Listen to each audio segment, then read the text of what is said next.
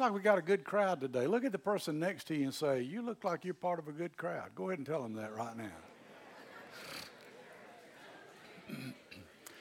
Now, this whole month of June, we've been talking about perspective. Remember? We've been talking about it all depends on how you look at it. It makes all the difference in the world. We've done 4 sermons. This is the 4th.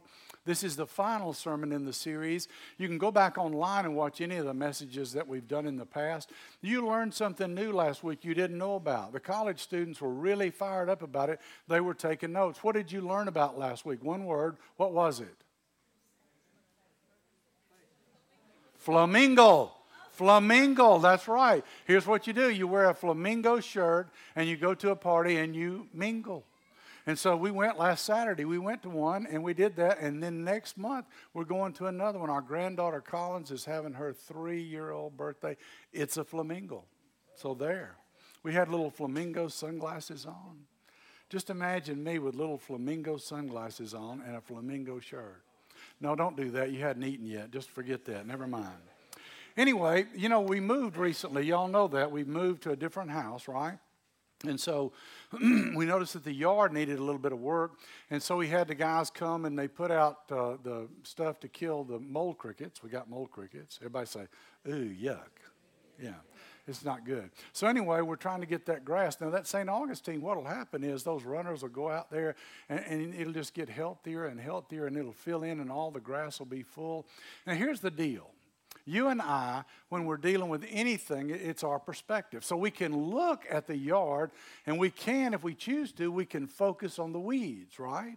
And we can say, man, those weeds look bad. I need to take care of those weeds. Why don't we get rid of those weeds? I need to pull those weeds. Let's spray those weeds and, you know, just all that kind of stuff. Or I can say, well, instead of doing that, why don't we focus on the grass?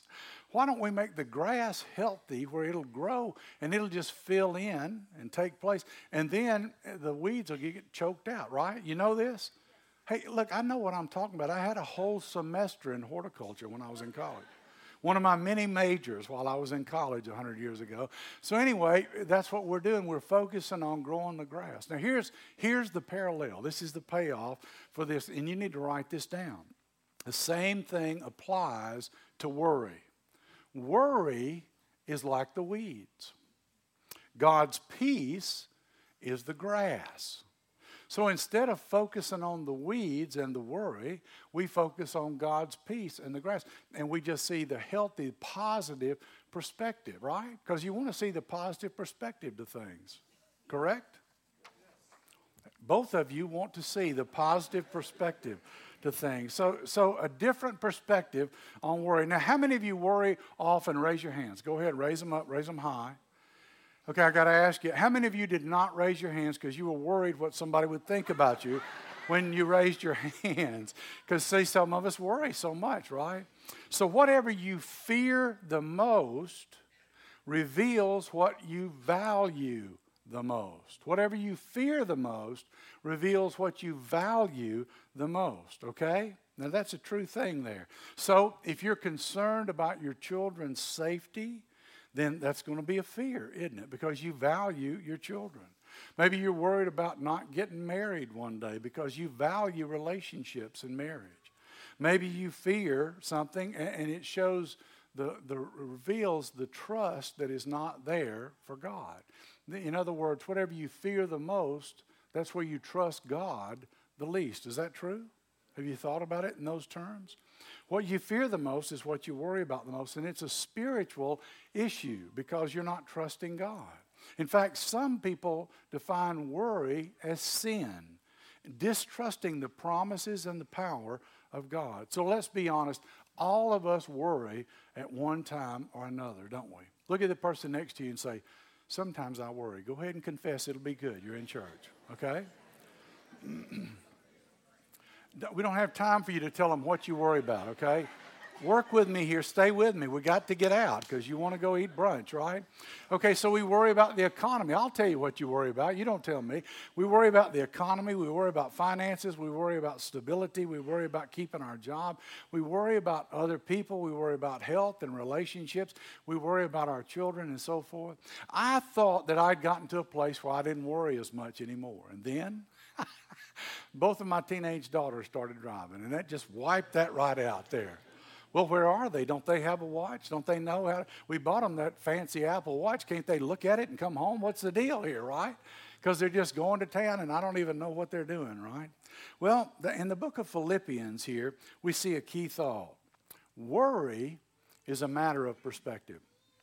Worry is a matter of perspective. Now, let me give you a little perspective on that thought, okay? You're familiar with fog, right? We don't have a lot of fog here, but occasionally, because of the water, we'll get fog here. My wife grew up on a mountain in Tennessee. A lot of times it gets foggy up there on the mountain. Now, here's something that fascinated me. I didn't know this. Think about how soupy it is when you're really in the fog and how it's just overwhelming and you can't see, you know. It's so foggy, what? The birds are walking, right? So, you know, it's foggy then, right?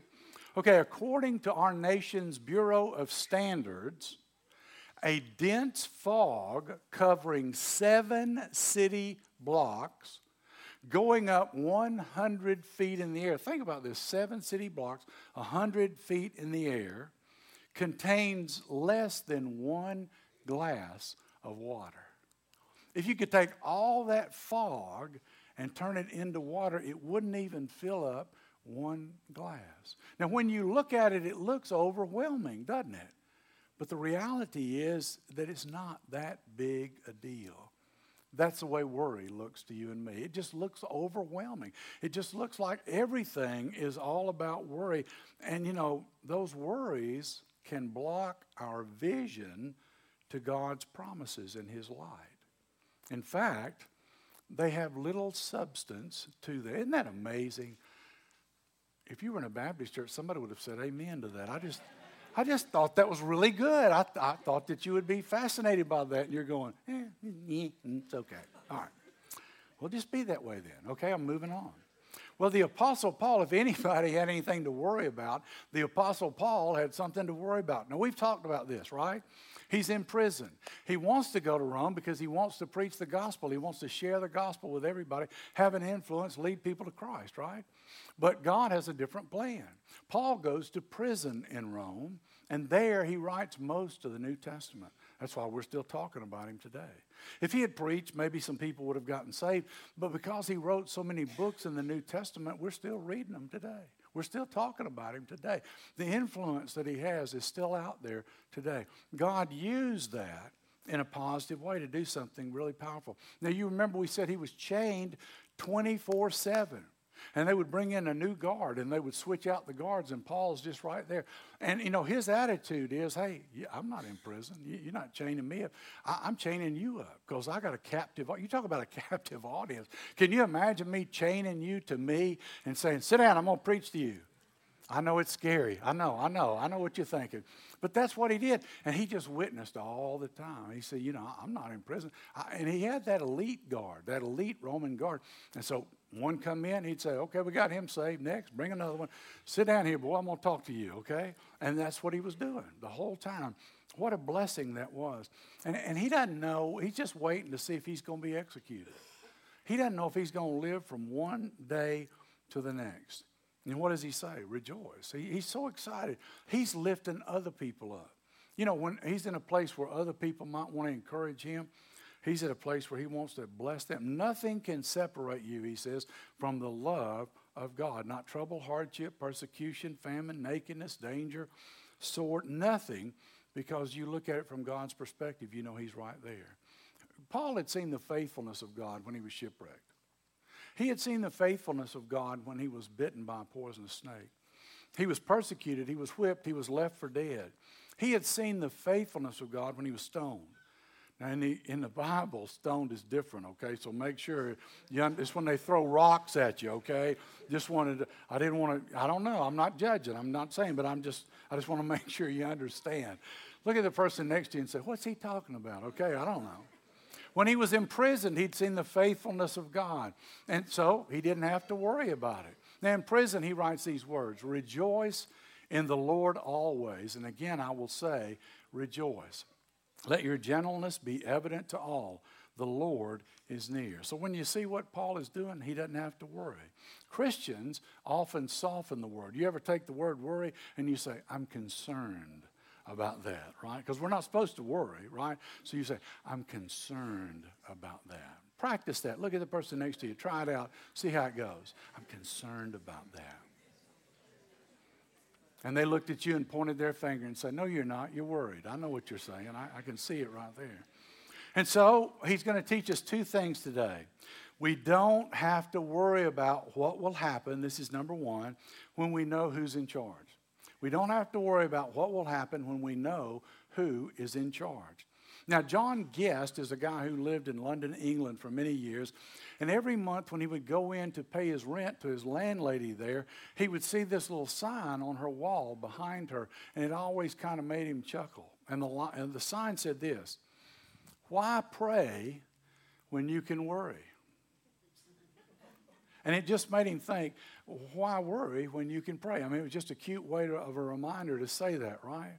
In other words, I don't have to worry about how this happens. I just need to be concerned about who is in charge. You know, it's God. God's in charge. So I leave the how up to him. Philippians says, don't be anxious about anything, but in every situation, by prayer and petition with thanksgiving, present your request to God. And the peace of God, which transcends all understanding, will guard your hearts and minds in Christ Jesus. Don't be anxious about anything. That's hard to do. It's hard to do that. Now, some of you are just wound up in a ball of worry today. Anybody want to confess this morning? We've got time. Just raise your hand and say, I'm really worried today that you won't finish preaching on time and I won't get to go eat. That's what I'm worried about right now, right? But sometimes that happens. And he says, don't worry about anything, but do what?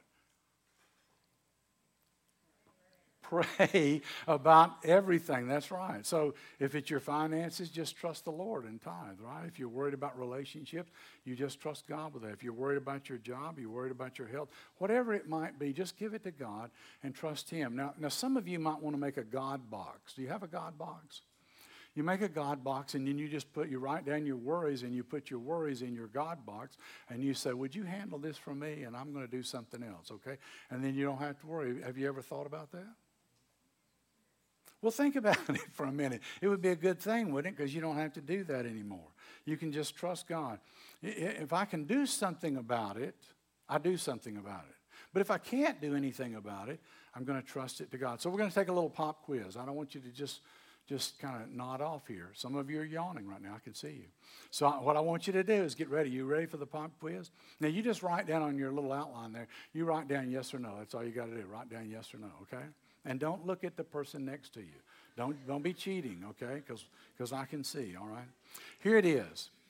Can you heal a sick loved one? Can you do that? Yes or no? Write that down. Okay, the answer is no, you can't. God can, but you can't, right? You can pray for somebody, and you can pray that they'll be healed, but only God can do that. So what do? You give it to the Lord, right? Can you fix a struggling marriage? Well, you can go to counseling and you can work together on stuff, but you've got to turn to God for some healing there because only he can do what you can't do. So you can trust the Lord there. Can you protect your kids from all the dangers that are in the world? No, you can't. When they're little, it's easier, right? When they get older, it's much harder. But you can't always protect them. You're not always going to be there. But God is the one who provides. God is the one who is the protector. You turn it over to him. Can you ensure that you're never going to get laid off? You're never going to lose your job? No, you can't, can you? But you know, God always has an answer, doesn't he? You think, well, how's that going to happen? But he provides, doesn't he? He's the provider. And so you give it to him. Can you control your future? I used to think I could. I used to think that I could control my future. And I just told God one time who I was going to marry and how he needed to just work it all out and make it happen, right? And it didn't work out that way at all, you know. Because if you and God have a disagreement, guess who wins?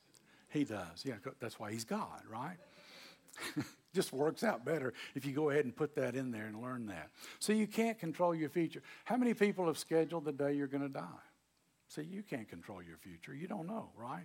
But God can change things by his power. So I'm not going to worry about anything, but I'm going to trust him. And it says there's a peace that goes beyond our human understanding. God can give us, his Spirit can give us a peace that passes all understanding, right? It's a peace in the midst of conflict. It's a peace that the world doesn't have. It doesn't make sense, but it's something that only God can offer, so we don't have to really worry. It's a matter of perspective. And Paul says, finally, brothers and sisters, whatever is true, whatever is noble, right, pure, lovely, whatever is admirable, he says, if anything is excellent or praiseworthy, think about such things. He said, don't think about the bad things. Don't think about the weeds. Think about the grass. Think about the positive things, right?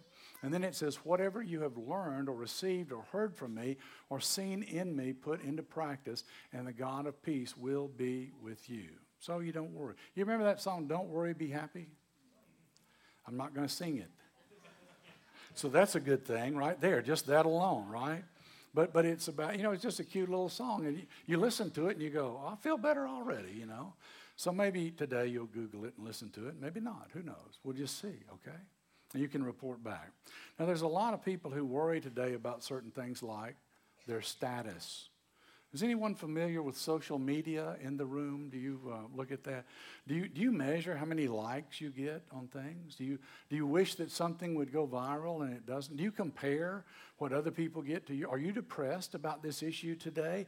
Is it something that worries you? People get concerned about their status. Or maybe you think you've got a pretty nice house. And you come home, it's good to be home. I'm so grateful to be home. I love my home. And then you go to the parade of homes. And you go tour a brand new house.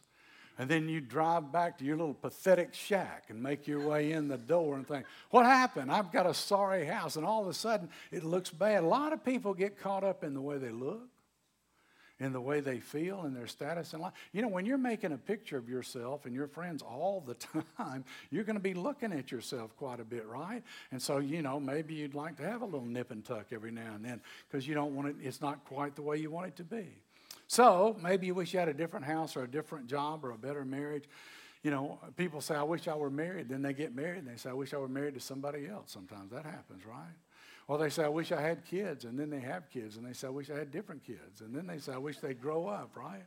I mean, it happens all the time. I wish I wasn't so busy. And it's incredibly dissatisfying when you start focusing on that. Now, the second thing that we need to see is we don't have to worry about what we have when we know who truly satisfies. That's number 2. We don't have to worry about what we have when we know who truly satisfies. In other words, we're not going to be satisfied with things.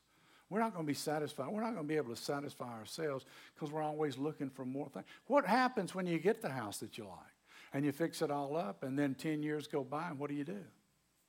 You redecorate because you got bored with what you had. Now you got to put something else, right? I know what I'm talking about. I'm an old man. I've lived a long time. I've watched this stuff happen. And so Paul says, I rejoice greatly in the Lord that at last you renewed your concern for me. Now, what's he talking about here? He's talking about the people at Philippi. That was a church he started. And the Philippian people there, they loved Paul and he loved them. And so they wanted to provide for him. Most of the time he made his own living. He took care of himself. This was a time when he was in need. And there was a guy named Epaphroditus that took him money. He risked his life to get this money to Paul, to help him and to bless him. And Paul was so moved by that. They were hurt for Paul, the people there. They were concerned. They were praying for him. They loved him, and they wanted to bless him. And he says, indeed, you were concerned, but you had no opportunity to show it, he's talking about. He said, I'm not saying this because I am in need, for I've learned to be content whatever the circumstances. He really had learned to do that because he had been through so much. And he continues, he says, I know what it is to be in need, and I know what it is to have plenty. I have learned the secret of being content in any and every situation, whether well-fed or hungry, whether living in plenty or want. And then he goes on down there and says, I can do all things through Christ who strengthens me. So it really doesn't matter what we have or what we don't have. What is important is our relationship to God because we trust him in that. I can rejoice not in my circumstances, but I can rejoice in the Lord. We can see things from a different perspective. Now, the psalmist gives us some good medicine here. He says in Psalm 37, take delight in the Lord, and he will give you the desires of your heart. He goes on and says, in the Lord I take refuge. He said, it is better to take refuge in the Lord than to trust in humans. And in Proverbs it says, trust in the Lord with all your heart and lean not on your own understanding. So you don't have to worry about where do I stand with God? Have I been too bad for him? Can he forgive me? Because he can forgive you. Believe in the Lord, it says in Acts, and you will be saved. And that's what you have to do, to trust him. And the peace of God, which transcends all understanding, will guard your hearts and minds in Christ Jesus. Now let me just share this with you to wrap it up. There's a guy named J. Arthur Rank, and he decided to do something really cool. He decided to get a worry box. And here's what he said. I'm only going to worry one day a week. And he picked Wednesdays. Wednesday is worry day. And so he said, on Wednesdays, I'll worry. So if it's any day but Wednesday, he would write down what he was worried about, and then he would put it in the box. And then when Wednesday rolled around, he would open the box up and see what he was worried about. You know what he discovered? Most of the things that he had worried about had taken care of themselves by the time Wednesday got there. Now, that's some pretty good medicine. If I were you, I'd write that down and maybe take it up and do that. Because it might be a blessing to you to give that a shot, right? Just take one day, because we're going to worry. We're struggling not to. We're concerned about something, right? So what we want to do is say, okay, well, let me just see if I can limit that to one day a week. And maybe God can help me just to get rid of that day too, right? Unless I have teenage daughters driving. Either one, okay? Let's pray. Father, we're just so grateful for the Apostle Paul and his witness, the way he lived, what he did, what he taught. And we pray, Lord, that we might put that into practice ourselves. We pray in your Son's name.